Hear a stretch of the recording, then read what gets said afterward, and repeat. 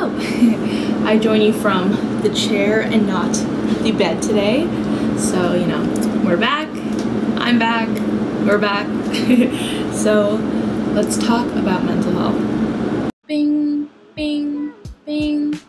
So, even though this is a bit of an unfamiliar topic, I think it's really important, and obviously because it's unfamiliar, there is a lot of lack of transparency as to what mental health hospital programs are really like, and I for sure did not know anything when I was in high school, and I kind of just thought that it was something that I had seen in like TV shows or movies, but obviously it's really different in real life. So this is a pretty old statistic.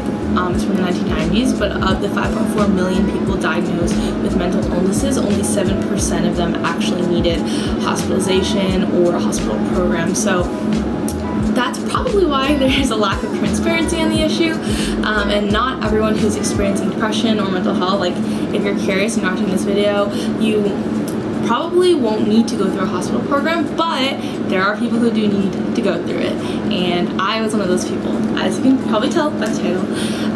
But on the flip side of statistics, let's give you a little cultural example.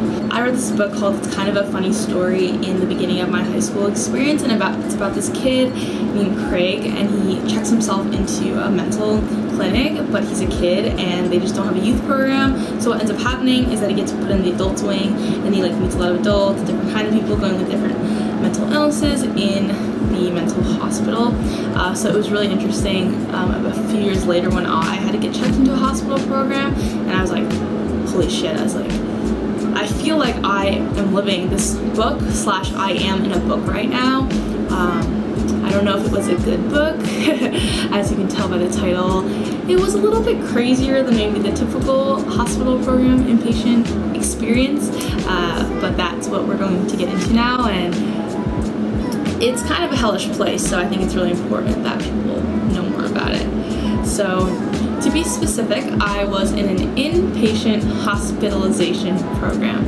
It's kind of a hard word to say, but there are different hospital programs. For example, some people live there 24 hours, and I've never went through that, so I don't really have experience on that, but I will be talking about the partial hospitalization program that I was in. So how do you get into these programs, specifically the partial program that I talked about? So for me, in high school, I had been visiting one of my counselors for months while I was going through my depression and going through the rough of it, and there was one day that I emailed her at night, actually, and I just told her I felt like I couldn't take it anymore, and I was really nervous that within the next few days something really bad would happen. So she was really, really, really great, and I don't know how I would have gone through the whole process without her. But the next day she was like, okay, definitely come into my office, ASAP Rocky, and I went in, and she told me that because it was so serious that she, one, had to contact my parents, which was really scary because typically when you meet with counselors and therapists, they have a confidentiality agreement, and they don't tell your parents unless there's something super serious, or if you are in danger of harming yourself or others. So she told me that she had to tell my parents, and I definitely understood because, as I said, it was getting really serious, and I was like really worried for myself, for them, for everyone on planet Earth. So first thing was that she called them in, and they actually came from work, and I sat in the office with them, with her, and that was like one of my lowest points of the whole experience, of honestly my whole life. Like, I never told my parents really how bad it was getting and the extent of it. I had mentioned before that I thought I was going through depression, but I have Asian parents, love them, but mental health isn't really something that they're familiar with. They're not taught about it when they're younger, so they didn't realize how bad it could be.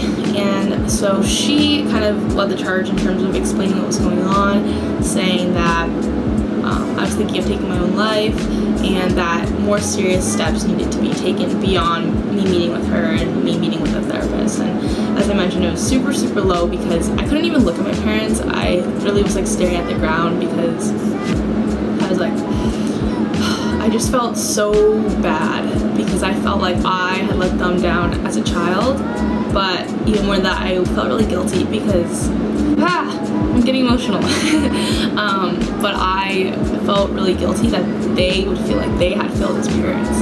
And I always told my therapist, like, it was never anything related to my parents. They did, you know, the best they could. And for some people, their depression definitely is linked to their family and their parents. So, you know, it's just a different experience. But for me, I was really, really fortunate, and I'm still really privileged to have parents that have done their best to support me through mental health, even though it's something they don't personally understand. But anywho, so this is about how I got into the program. So yes, so they called my parents, and then the guidance counselor recommended that I either do a full hospitalization, I guess, stay, where, yeah, you're in there 24 hours, and that's kind of like the book that I read, or I can do a partial hospitalization program where I'm an inpatient. And the 24 hours a day thing sounded a little scary to me, and I had read the book, so I was like, Mom, Dad, I don't think that's it for me, and I really love my home, so I didn't want to do that. And my parents agreed with me. They were like, I don't know if you can survive that. So I did the partial, and this is such a hard word to say, and I'm gonna have to say it like 100 times. Inpatient partial hospitalization program. You can say it with me. Inpatient partial hospitalization program. So we decided on that, and that was where I would still live at home and everything, but instead of going to school, I would go to the center and, yeah, and spend my whole day there and then come back at night. And this was my last month of senior year of high school, for context, and that will kind of become important later on. But yeah, and then the next thing I knew, I had to go get a professional psychiatric evaluation before I could get placed into this program. And that was when the, I guess, doctor officially finally diagnosed me with clinical depression. And that was the first time I'd ever been really professionally diagnosed. And I always knew that it was like within me, but I guess hearing it from a doctor whose job is to like look at patients all day, it felt a little different, and it really hit me, and I was like, wow, I was like, this is happening. But on the flip side, typically people get into these programs, it's definitely not the first step, right? Usually you're going to go through therapy, you're probably going to talk to a number of different people, but this is, I'd say, for more dire situations, when you just realize you need like an environment at all times for most of your day that's really geared towards your mental health, and you might have already been taking medication, things like that. But yeah, so not the first step, it's way down the line of the journey. Alright, so how does it work? So as I mentioned, part of the phrase that I don't want to say again, one of the words is partial. So you are only there for like 8 hours of your day, like school, like work, and the different programming that they have is they have group therapy sessions, they have one-on-one therapy sessions, and they have a lot of different activities, and so that on the surface all sounds okay, but honestly everything was pretty dull and there's no life to it. And I was in a youth program, so I wasn't 18 at the time, I was still 17. So there was like arts and crafts, and sometimes you'd like sing along to someone playing a guitar, but I swear to you, like 90% of the time I was there, I was just like, is this even effective? I was like, where are the studies that show that like all this stuff is working? Like I felt like it was these placeholders, and it was just this center where they were doing everything possible, right? Like, yeah, these kids are like put in activities, it's fine, and like they got funding, but I was like, who is checking up on these programs to make sure that they're real? Maybe what was the most worst part of this experience, and there were a lot of bad things, was the interactions with the therapists, actually. So these therapists, because they work specifically in these programs, they see people going through, you know, the most brutal extent of it, and because of that, maybe they are less sensitive to different stories, but at the same time they're less trusting, and they expect you to be really, really, really, really, really bad with your mental health and with your depression at honestly all times.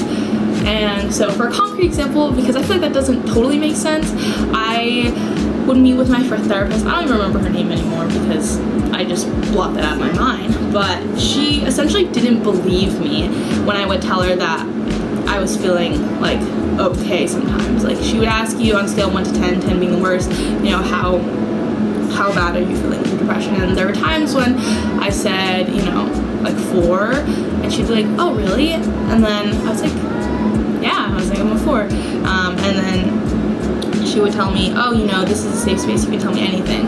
And then at face value that sounds really good, but the way she was saying it, I almost felt like she just truly thought I was hiding a lot from her. And I was literally at the lowest of the low. I was at the bottom of the well, you know, the well of life. I was at the bottom. I had nowhere else to go. This is what I had to do in order to not, you know, take life away from me. So I had no reason not to be honest at that point.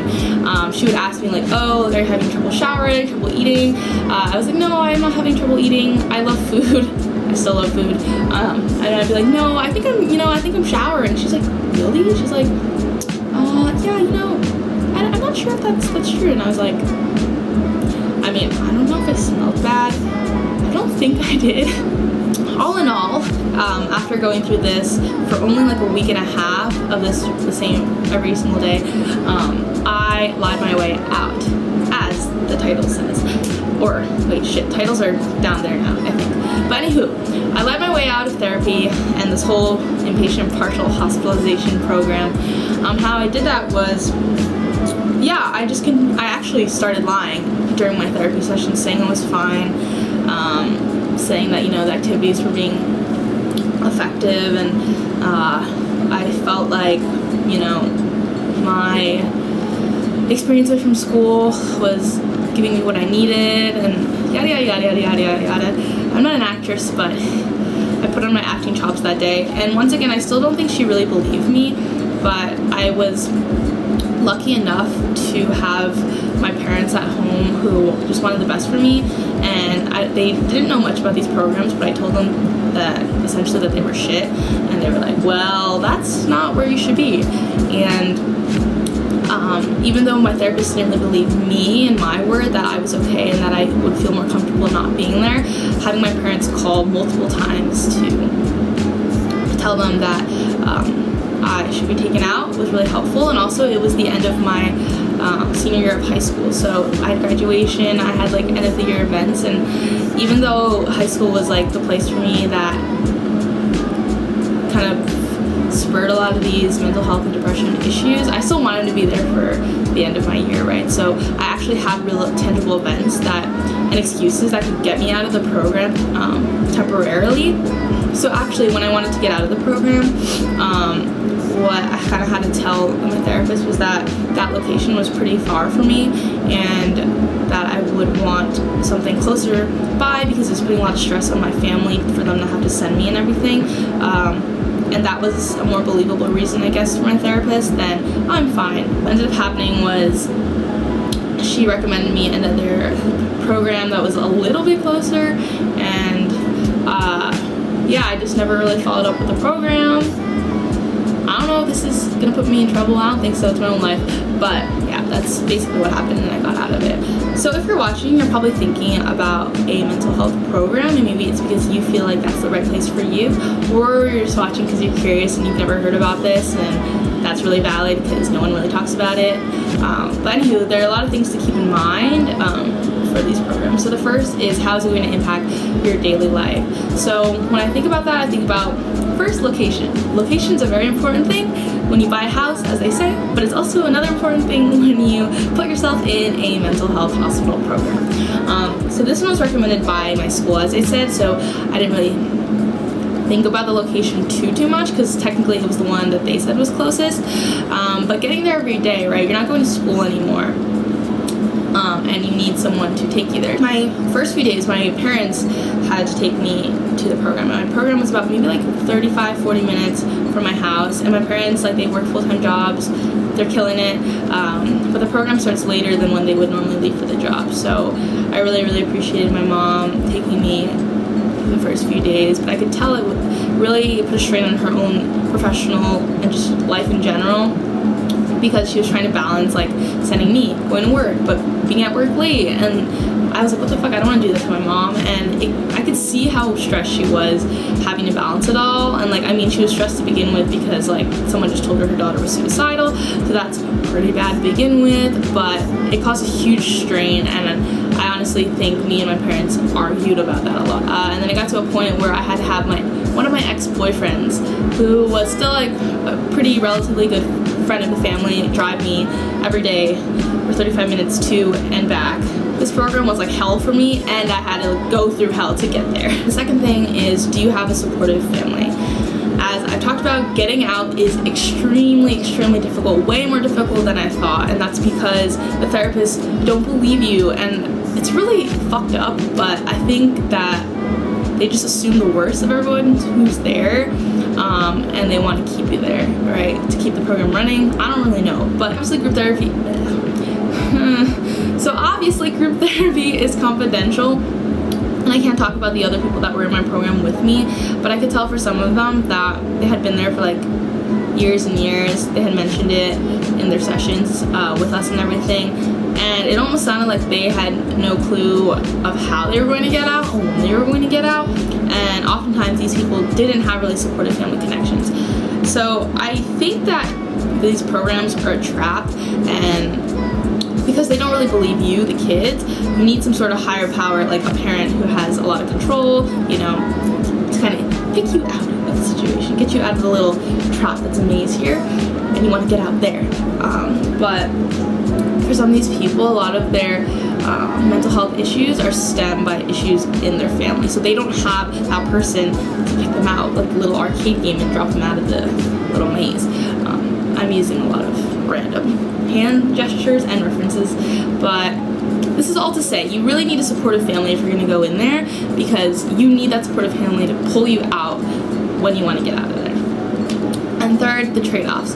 So my big trade-off for me was missing the end of my senior year of high school, which is supposed to be this like incredible time, and because they didn't believe me, I almost missed huge like end of the year events. They kind of almost didn't want me to walk at graduation, things like that looking back on it now, if I hadn't done, I would have regretted big time, because they're huge life events. And I'm sure that if you are at this program, you're missing out on something too, whether it's school, it's work, hanging out with friends, you know.